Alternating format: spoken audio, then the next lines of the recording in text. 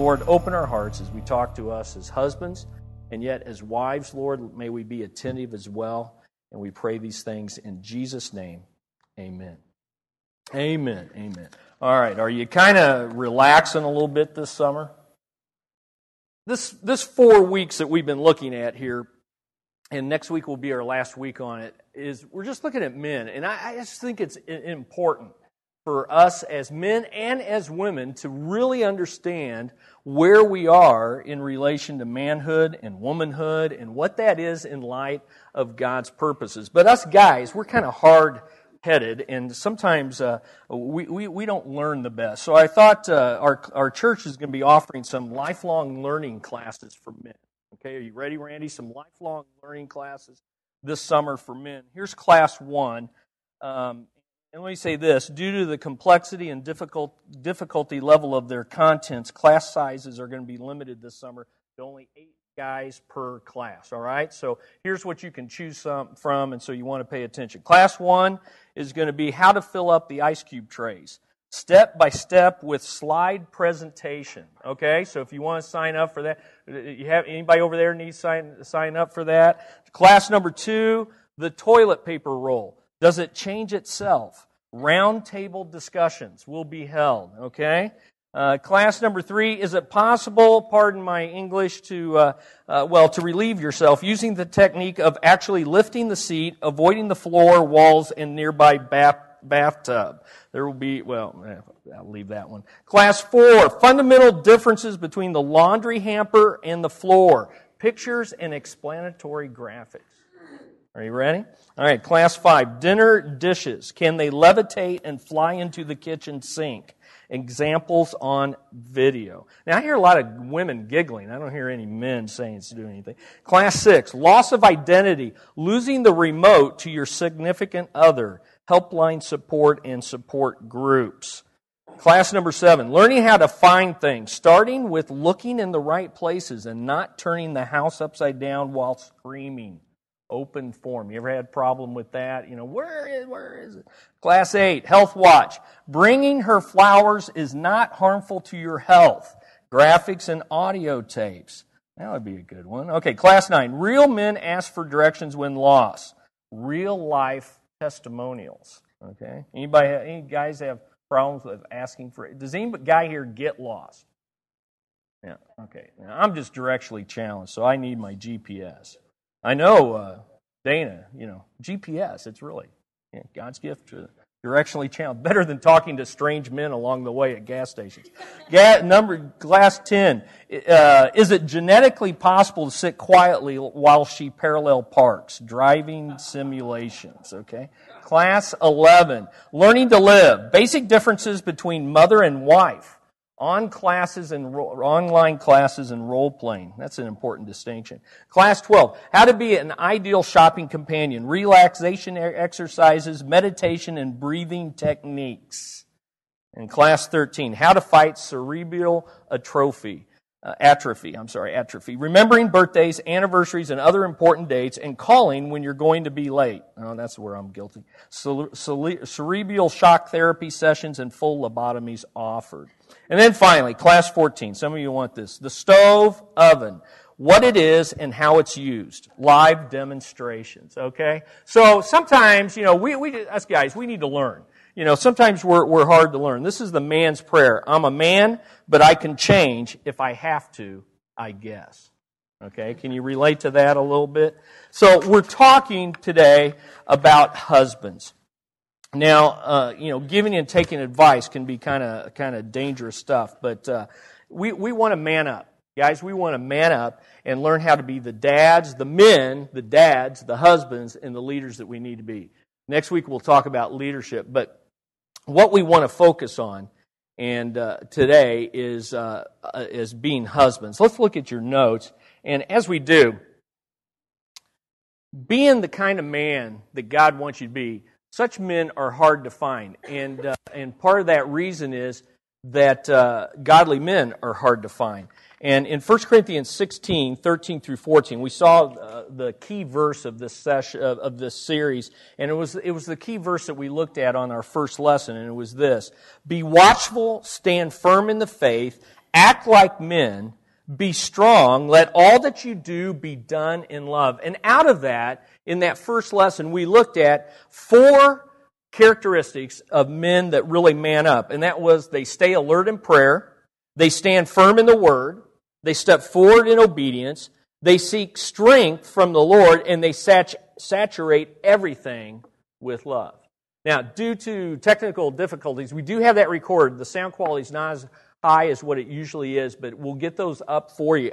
If you missed that, I would really encourage you to listen to that lesson. And then last week, we talked about how we as dads need to draw our kids, whether they're adults or young or soon to be born, we need to draw them to ourselves so that we can draw them to our God. And we used Ephesians 6:4 as our theme first. Fathers, do not provoke your children to anger, but bring them up in the discipline and instruction of the Lord. And we looked at 9 ways of how not to provoke your kids. And I don't know if you, I know Audrey, you got this somewhere, but she has it here. And so if you didn't get this, if you don't know how to provoke your kids, it pretty much comes naturally. But if you want to bone up on it, how to provoke your kids. So I've got over 50 specific ways. And I asked someone about this, hey, what'd you think of that handout? They said, well, I kind of looked at those first 17 and thought I'm doing okay. And then I looked at the 50 specific ways, and then I started to hurt a little bit.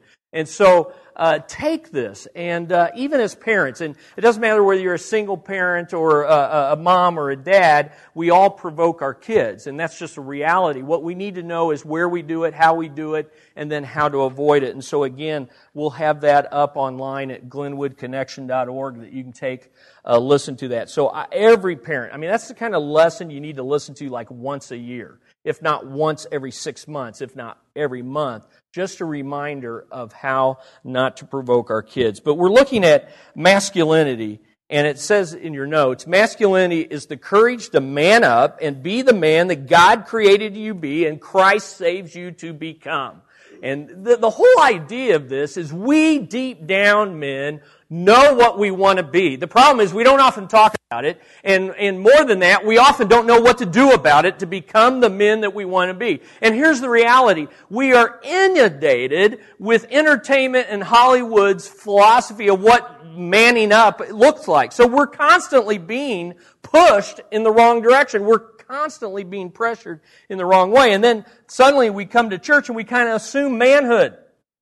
We assume womanhood.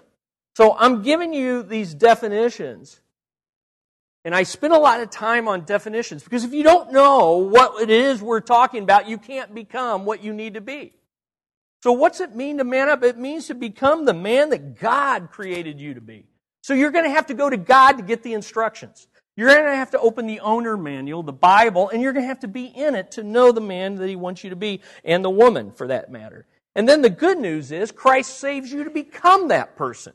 So it's not just God just doesn't dangle the ideal above you and say, here, work on it, one day you'll arrive and I'll reward you. No, the very opposite is true. Look, here's the ideal, and I'll come down and become a man. I'll become the ultimate human being. I will show you what that is. Then I will die on a cross. I will take all your sins. And then I will give you my righteousness so that you can become what I created you to be. That's the hope of the gospel. And that's just good news. Now this morning we're going to focus on the role and responsibility of being a husband. And the key passage, it is the key passage, I believe, in the New Testament of where do I see the role of husband. It's Ephesians 5. For some of you, as you turn there in your Bible, so go ahead and turn. As you turn there, you're going to find, this thing's already marked up. I've heard numerous sermons.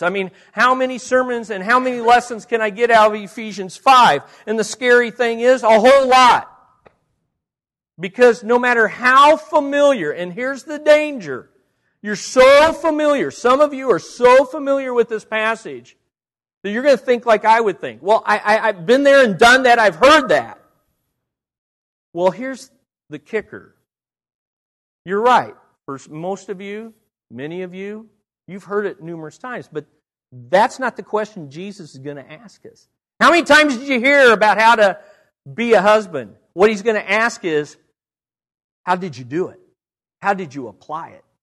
How did it work in your life? Now, all of a sudden, if I get real honest, I better go back to this passage that I'm so familiar with and evaluate where I'm at. So let's look at it. Ephesians 5, 22 through 33. Ephesians 5, 22 through 33.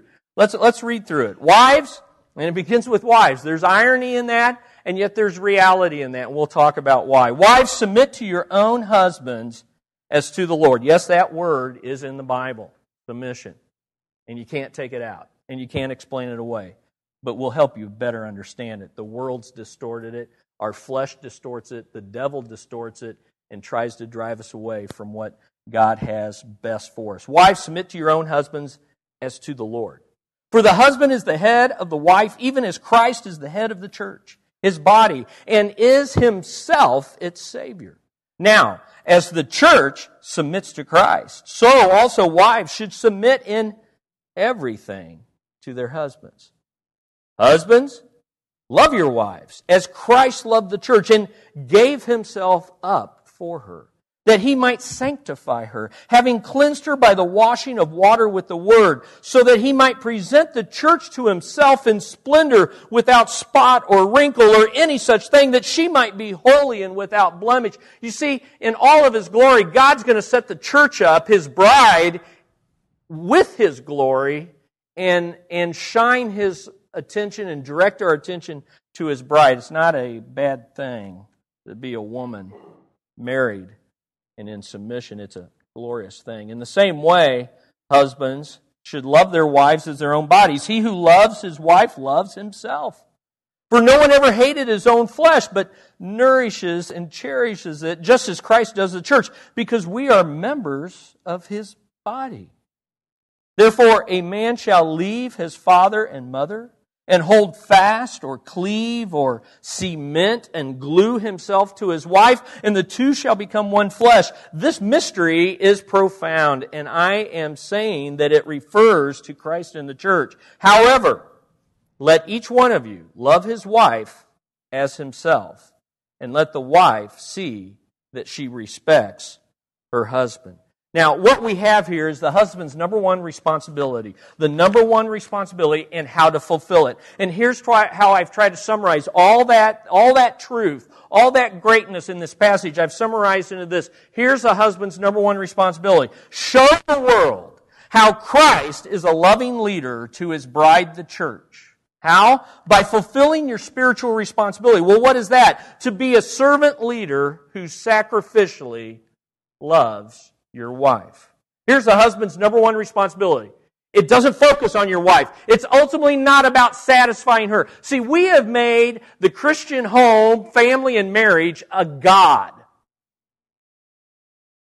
And if you're not careful, if you listen to Christian teaching on family and home, you would think that the focus needs to be on my kids. In fact, last week on how to not to provoke your kids, I kept having to guard against, this isn't about being child-centered. It's about being Christ-centered. It isn't about satisfying your every need of your wife. There's so much dysfunction in Christian marriages from saying, I've got to submit to my husband. I've got to do what my wife wants so I can love her, all in the name of God, and the whole time doing things that are not God's priorities. Why? Because we've over-focused on that. Listen, here's the number one responsibility. Show the world how Christ is a loving leader to his bride, the church. How? By fulfilling your spiritual responsibility. And what is that? To be a servant leader who sacrificially loves. If you want a real short definition of that, be a loving leader like the Lord Jesus Christ. Be a loving leader to your wife like the Lord Jesus Christ is to his bride, the church. In this passage, we see three things. It tells us what to be or what to do. That's be a servant leader. It tells us how to do it. Be a sacrificial lover. And it tells us why to do it. To practically show the world how Christ is a loving leader. And to personally steer your wife and kids towards the ultimate loving leader. Here's why, men, we need to be loving husbands. It's not because we can satisfy our wives. Okay, now come on, men. Man up and say amen to that. We cannot satisfy our wives. And now the women's opportunity. Your husbands cannot satisfy you. I will not even comment on that. Now, here's the reality. The reality is this. The reason for that is we're to be loving leaders to point them to the ultimate loving leader.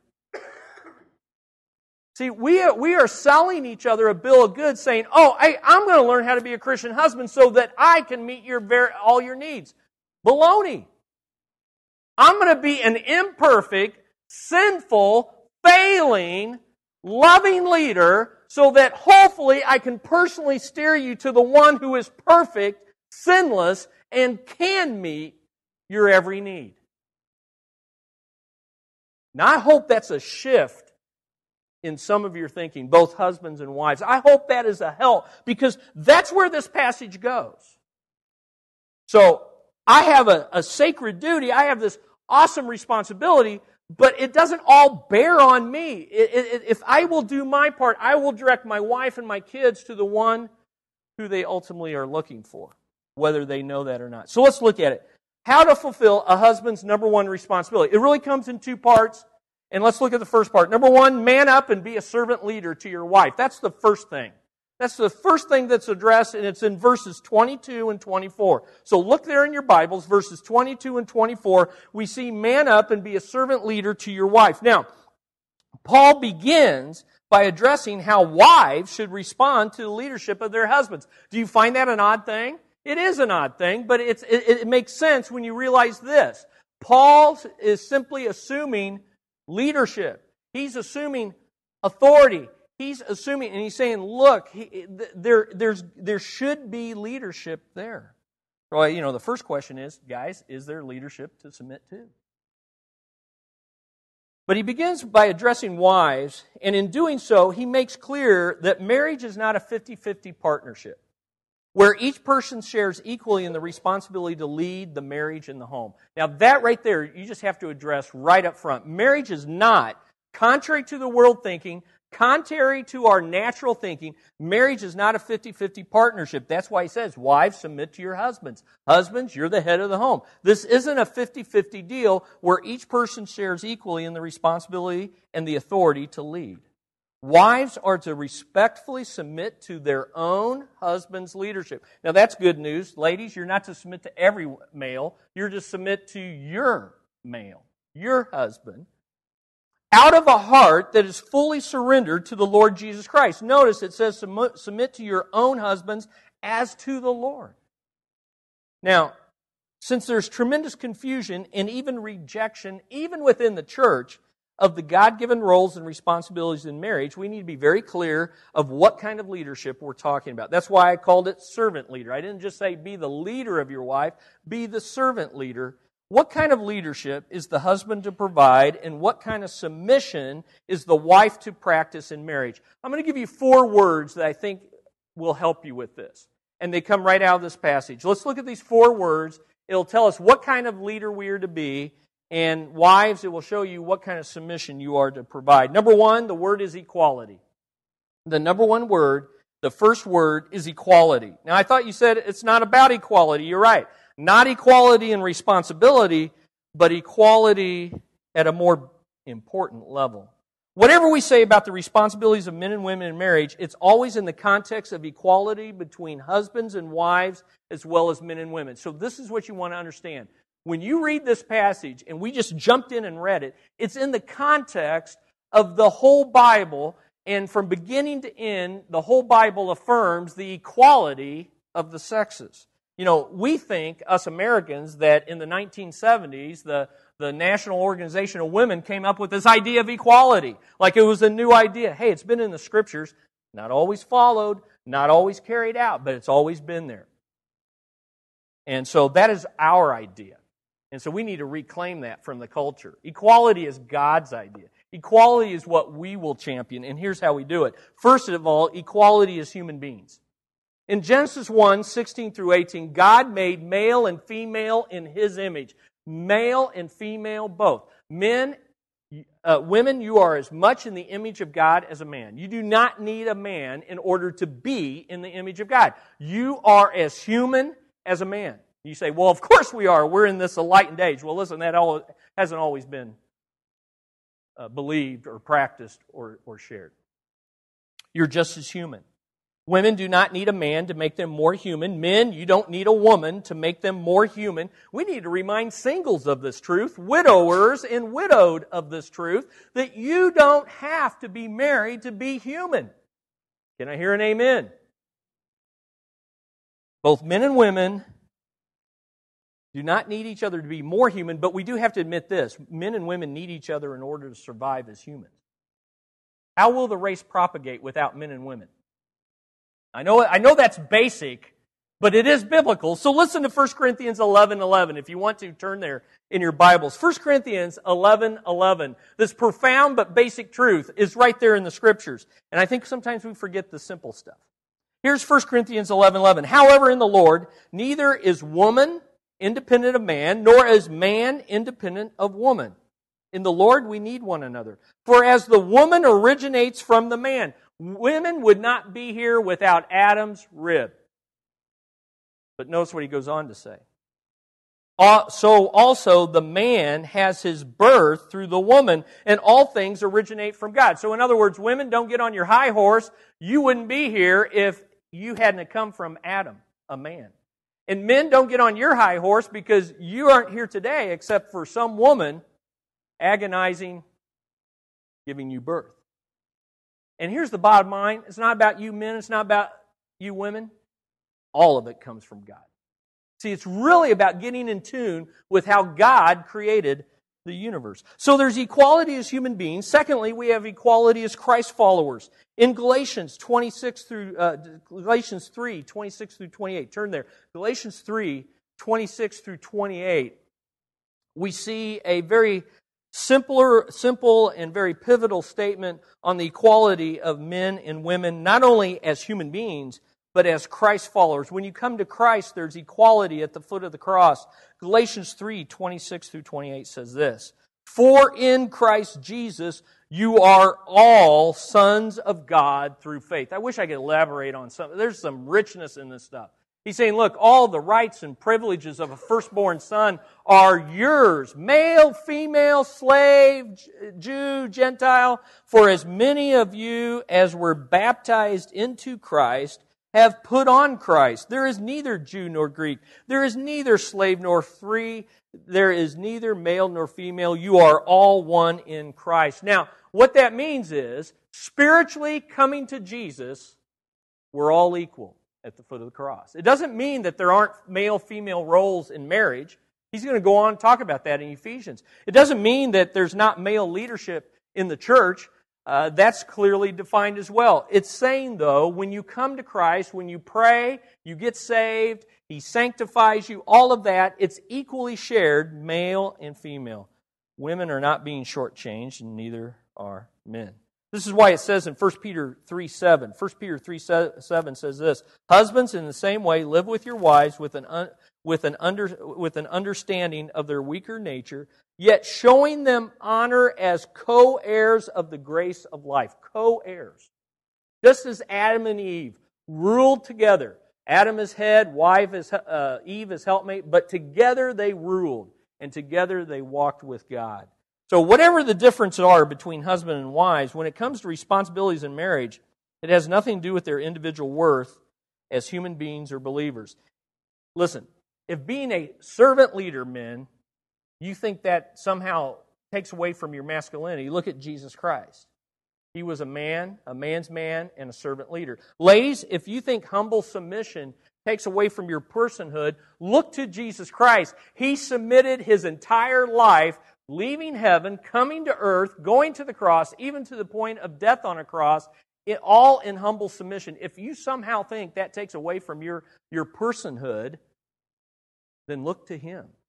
We glory in His cross. We glory in His servanthood and His submission. You see, when we both look at Christ, we're on track. Husbands, man up and be a servant leader who treats your wife as your equal, personally and spiritually. Cannot underline that enough. Second word is authority. So we have equality, but there's still authority. And here's the second word, authority. Being the head, look at verse 22. Wives, submit to your old husbands as to the Lord. Verse 23, for the husband is the head of the wife, even as Christ is the head of the church. Now, this word head refers to, in a relationship, means being the one who possesses the responsibility and the authority to lead in a relationship. You can't get around it. This means that the head of something is the one who has the responsibility and the authority to lead. Notice that the wife is to submit herself to her own husband as her head, just like the church is to submit herself to Christ.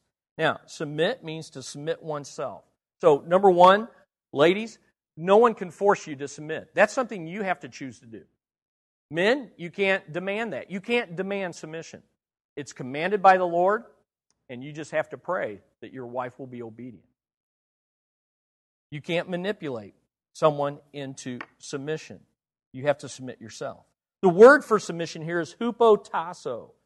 Now, we had a whole series, hupokuo, bring yourself under what you hear. Hupotasso means to submit oneself, line oneself under another's authority. It was a military word.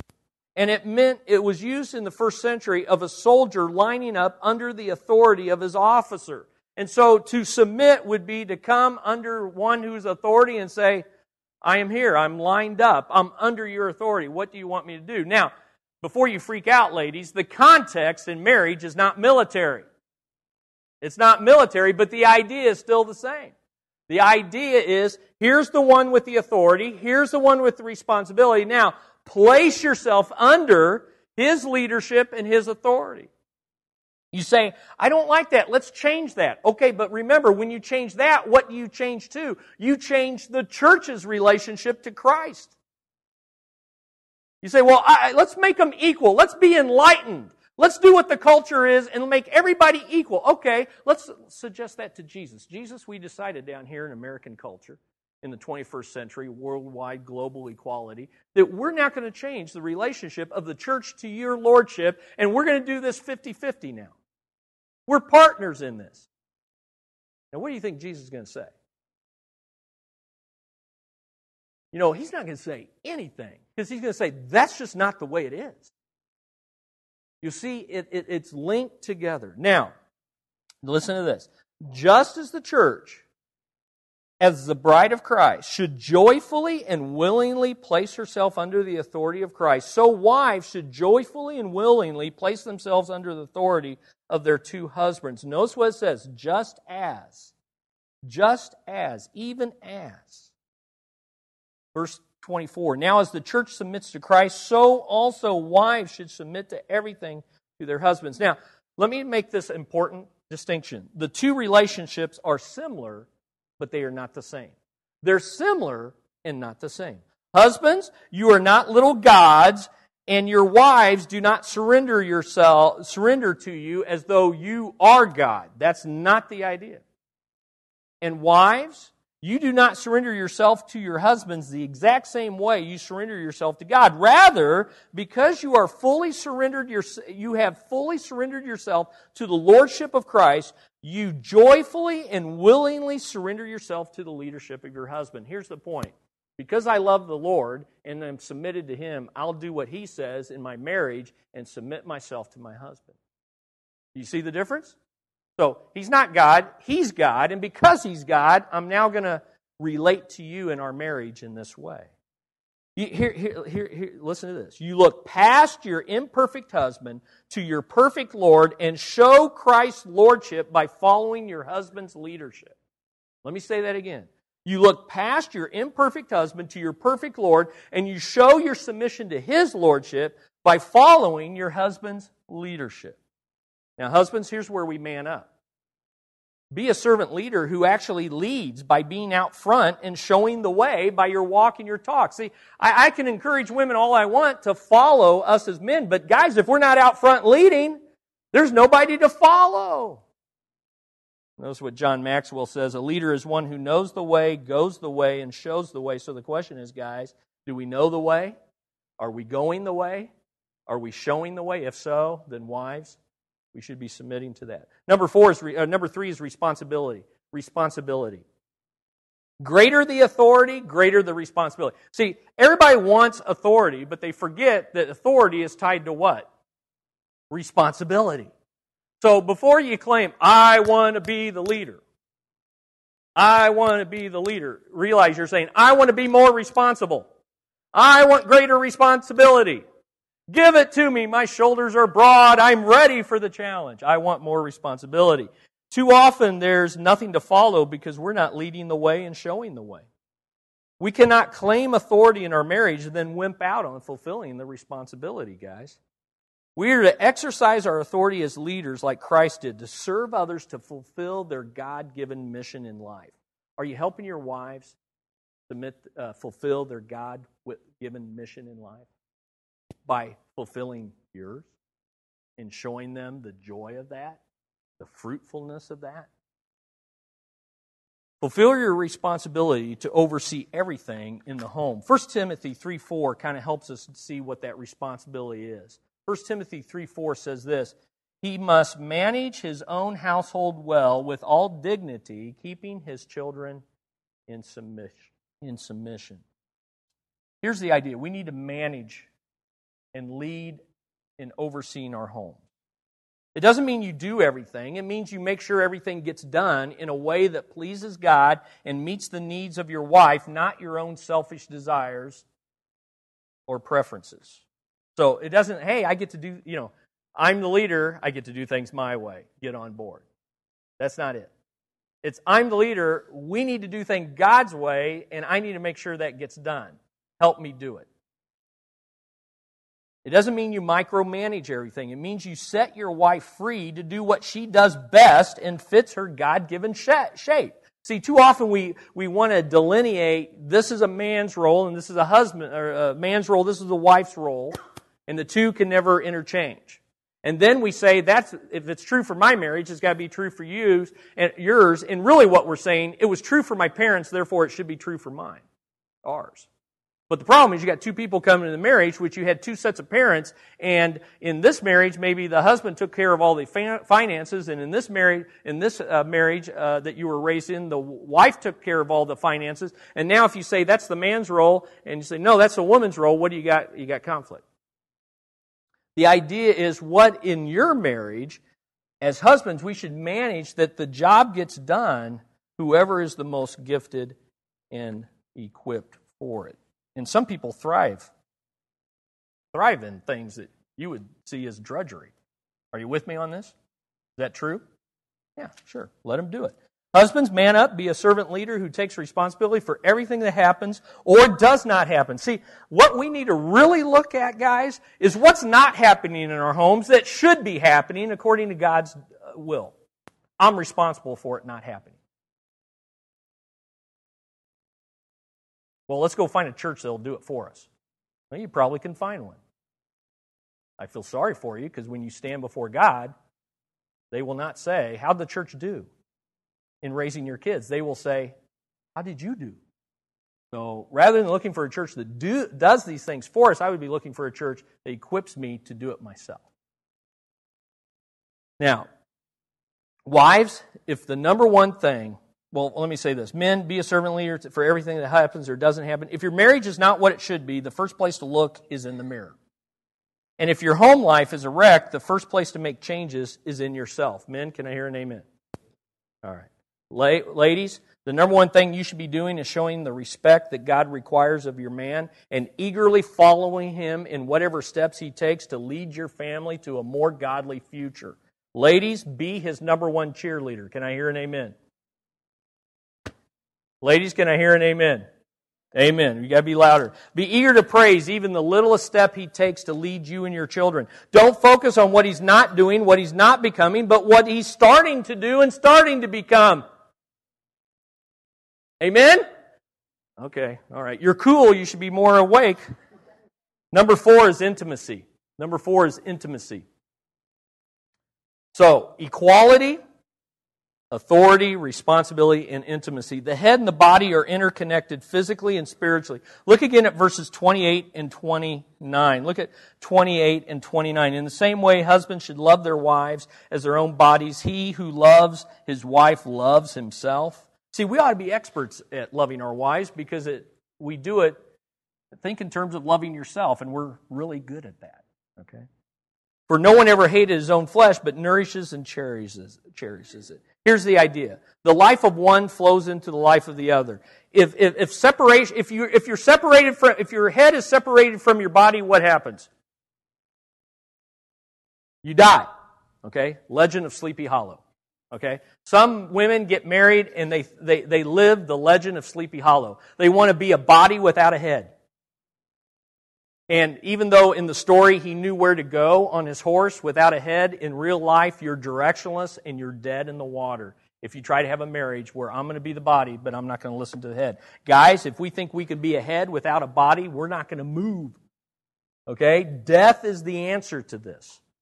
That's why Peter says to husbands in 1 Peter 3:7, husbands, live with your wives in an understanding way. Listen, if this is going to work, then what has to happen is we as husbands need to love and live and understand our wives. And wives, we need to love and live and get close to our husbands. The closer you are to your wife, the easier it is to lead her. The closer you both are to the Lord, the easier it is to become one and show the world how a marriage really works in Christ. So in your notes, we need to maintain and maximize the marriage triangle. Now, this is so basic, but it's so true. Look at over husbands, if we have a right relationship with Christ, we're going to move closer to Him. Wives, if you have a right relationship with Christ, you're going to move closer to Christ. As you both move closer to Christ, it's inevitable that you're going to move closer to one another, and because you're both looking to Christ, you're going to be in sync and in rhythm. And so, husbands, as we submit to His Lordship, wives, as we submit to His Lordship, and together we join hands and become one and submit our marriage to His Lordship, then we react to one another, relate to one another with His Lordship, and that forms that beautiful cross in the center of that triangle. Notice what it says. The distance between spouses diminishes as love for the Lordship of Christ increases. The sweet spot of a marriage is centered on the cross. That's why I keep talking to newlyweds and premarital. Listen, the more you put Christ at the center, that's why, guys, you need to be here for these things. You need to be listening to this stuff online, listening to it again and again, and put Christ at the center. Discuss it with your spouse. If you're engaged, discuss it with your girlfriend, your boyfriend, your husband, your wife. We need to talk about the Lordship in our lives. Now, in light of your God-given equality with your wife as a human being and a Christ follower, be a servant leader who leads with authority, responsibility, and intimacy. Now, how do we do that? That's the second part. How do we do it? Man up and be a sacrificial lover of your wife. Man up and be a sacrificial lover of your wife. This is verses 25 through 33. Now, let me say this. Leading without loving is like being a merciless dictator. Right? Top down. But loving without leading is like being a spineless wimp. Oh, I just love my wife. I do whatever she says. I do whatever will make her happy. We're doing this because she has demanded it. She needs it. Yeah, but is that what God has led you and says in Scripture? Well, that's not the point. I'm supposed to love my wife. No. If you can't lead... you can't lead those you don't love. But it's equally true, you don't love those you won't lead. So you got to do them both. So let's look. Man up and be a sacrificial lover. There's 6 characteristics. Some we're very familiar with, some I'm going to hit. Let's look at the first one. Unconditional love. Husbands, love your wives. Do you realize that in this passage it says no less than 4 times, husbands, love your wives? Do you think we need to hear this? He assumes we're going to lead. He assumes that we know we're the leader. He doesn't tell us to lead. He says, in your leading, be loving. And he says it 4 times. Verse 25, verse 28 twice, and then verse 33. The model for such love is the Lord Jesus Christ throughout this passage, who chose to love us when we were unfriendly, ungodly, and unlovely. Now, here's the point. Unconditional love says, I'm choosing to love you even when you're not lovely. I choose to love you when you're ungodly. I choose to love you when you're not friendly. I choose to love you when you're not meeting my needs. I choose to love you when you're not respecting my leadership. I choose to love you because Christ has chosen to love me when I'm all those things. Did you hear about the wedding ceremony where the pastor said, do you take this woman for better or for worse, for richer and for poorer, in sickness and in health? And the groom said, yes, no, yes, no, no, yes. All right? Now, wouldn't that be nice if we could just sign up for the better, the richer, and the healthier? But that's not how real life works, and that's not how real love works. Real love for real life is unconditional love. And God's love for us is unconditional in Christ. And in Christ, we as husbands are to choose to unconditionally love our wives. Men, man up. Choose to keep the vows you made to your wife before God and witnesses. Now, let's be honest. The biggest obstacle to all this is not our wives, it's who? It's us and our selfishness. So the second characteristic of this love is unselfish love. Just as Christ loved the church and gave himself up. Jesus proved his unconditional love for his bride by going to the cross. I'm not going to... We know that. We know that. We look at that. Listen, real love is giving, not getting. It's not demanding. It's serving. Jesus proved his love for us on the cross. There's so many verses that we could look at. Men, look to the cross and let go of self to serve your spouse. Listen, if you look to your wife, she doesn't deserve it. Now, you may, oh, my wife, yeah. No, she doesn't deserve it, okay? And she won't always deserve it, and she can't earn it, and she'll never measure up to it. Instead, look to Christ and just say, you know what? I'm going to die to self like he did, and I'm going to serve her like he serves me. And then number 3, third characteristic, an undefiled love. An undefiled love. You see, we can get so tracked in on meeting our wife's needs that we begin to go wherever she leads us, and we don't go in the direction that God leads us, and God always leads us to a sanctifying love. Look at verse 26 and 27, that he might sanctify her, having cleansed her by the washing of water with the word, that he might present the church to himself in splendor, without spot or wrinkle or any such thing, that she might be holy and without blemish. There's 2 sides to undefiled love. First, men, seek to lovingly lead your wives away from what is impure, whatever is ungodly, whatever leads to the lust of the eyes, the lust of the flesh, and the pride of life. We should be leading our wives away from materialism, away from selfish pursuits, away from just getting into our own little circle of it's just about our family, and leading our spouses, our loved ones, into mission for God. Bondage to online pornography or sensual entertainment prevents us from being sacrificial lovers of our wives with an undefiled love. Men, man up and make your home a porn-free place that promotes white-hot holiness that motivates your wife and kids to greater godliness.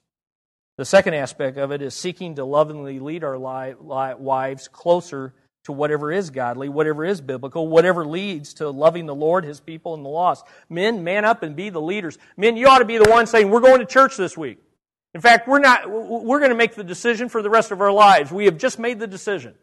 The decision has been made for the rest of our lives. We're going to be in church. The decision has been made as for me and my house, we will serve the Lord for the rest of our lives. We don't get up every week deciding, do we go to church? Do we read the Bible? Do we live for the Lord? That's settled. And I'm leading us in that direction. It's an undefiled love. The fourth characteristic is an understanding love. An understanding love. That's the idea. We've already really hit this, so I won't say much here, except it says that we are to nourish and cherish our wives. These ideas of nourishing and cherishing our wives, as in verse 29, literally means feed and clothe them. But it's not talking physical. It's talking spiritually. We should be spiritually providing for the growth of our wives and spiritually protecting them so that they can grow in an atmosphere and become the women of God that He wants them to be.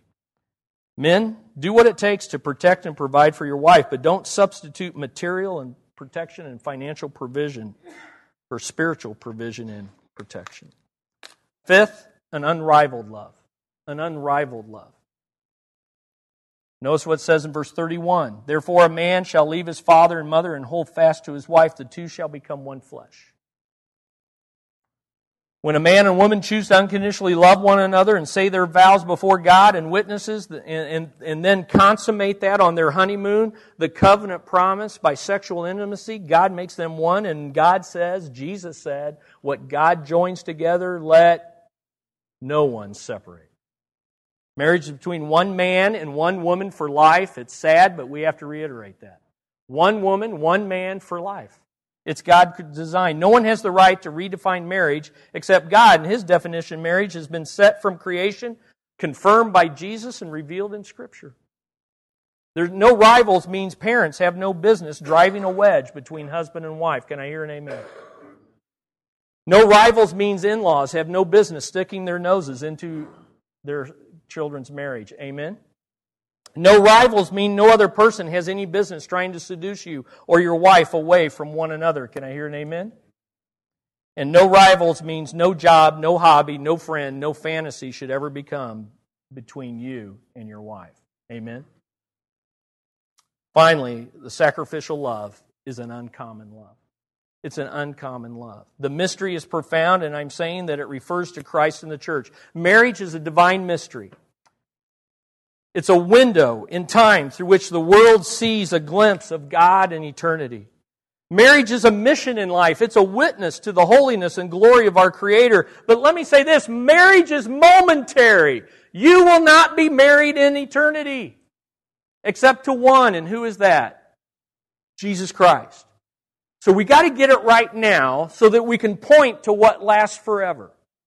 Our marriage is momentary, and it impacts eternity. Now I want to end with this video because the last point is this. Man up and show the world how Christ is a loving leader to His bride, the church, even if your wife doesn't always respect you or submit. Here's the idea. You can only steer your wife to the lordship of Christ. You cannot guarantee that being a loving leader is going to make her a lover of the Lord Jesus Christ. But I want to give you a video about Robert McQuilkin, who was a president of a Bible college, and his wife who had Alzheimer's. And he chose to resign his position to care for his wife against the pressure and the conformity of even Christians' advice. Okay, so let's take a look at this clip. I'm going to tell you, there's a hero of mine who lives in Columbia, South Carolina. His name is Robertson McQuilkin. And the reason he's a hero is that Robertson was married to Muriel until about 2 weeks ago when Muriel died, in marriage for 53 years. Robertson McQuilkin was the president of Columbia Bible College and Seminary. He was world-renowned as a New Testament theologian, author, speaker, but his biggest fan and supporter was his wife Muriel. In the 1980s, her health began to deteriorate, and she was diagnosed with Alzheimer's. She slowly, during the late 80s, began to lose her basic skills. She could no longer speak, reason, couldn't feed herself, clothe herself. And so in 1990, when Robertson McQuilkin was the president of Columbia Bible College and Seminary, he stood before the student body and resigned to go home to care for his wife of then 40 years and take care of her. Now, we don't actually have a video of his message, but we do have some clips from their scrapbooks and an audio portion of his resignation speech as he stood before the student body and resigned to go care for his wife. Let's listen. I haven't in my life experienced easy decision-making on major decisions, but one of the simplest and clearest decisions I've had to make is this one, because circumstances dictated it. Muriel, now, in the last couple of months, seems to be almost happy when with me, and almost never happy when not with me. In fact, she seems to feel trapped, becomes very fearful, sometimes almost terror. And when she can't get to me, there can be anger. She's in distress. But when I'm with her, she's happy and contented. And so I must be with her at all times. And you see, it's not only that I promised in sickness and in health, till death do us part. And I'm a man of my word. But as I have said, I don't know with this group, but I have said publicly, it's the only fair thing. She sacrificed for me for 40 years to make my life possible. So, if I cared for her for 40 years, I'd still be in debt. However, there's much more. It's not that I have to, it's that I get to. I love her very dearly, and you can tell it's not easy to talk about. She's a delight. It's a great honor to care for such a wonderful person.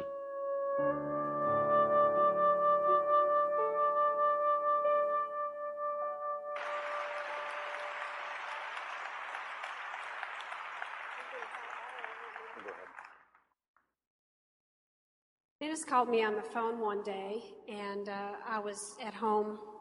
Actually, I was doing some ironing in the laundry room, and he was preparing to give a message at an event he was going to be speaking at, and he said, if you have a minute, I want to read you a story, and I want to ask you what you think about it. And he told me this story, and he read me what Robertson said that you just heard on the audio. And he said, do you think I should share that with the people when I give my talk next week? And after I paused for a minute just to gain my composure, I said, yes, you need to read that. You need to tell everyone that story. And I was crying all over the clothes, and I paused for a minute, and I said, but I just have one question that I need to ask you. And he said, what is that? And I said, I need to know if you will love me like that. And he said he would. I want to say to you that every one of you in here today needs to answer that question. Not just will the husband love the wife that way, but will you wives be committed to love your husband that way, no matter what God may bring in your life? Because none of us know what tomorrow will bring. None of us know what life will be like when we've been married 40 or 50 years and what kind of difficulties God may allow in our lives. So today is the day to make that commitment and to decide ahead of time, will you be there for each other? Will you care for each other for the rest of your lives? Decide that today. Father, we come, and we've been challenged, and we're not up to the challenge. We can only do it by your grace in coming to the foot of the cross. So I pray, Lord, that we will make that commitment, that I will make that commitment to my wife, that each man will make that commitment to his wife and each wife to her husband, that, Lord, we will love each other with a sacrificial love and in surrender to the Lordship of Christ. Lord, may we put in practice what we know and live out what we long to be. In Jesus' name and for His glory, let's show the world what real love and what a marriage under the Lordship of Christ really looks like. In His name we pray. And all God's people said, amen.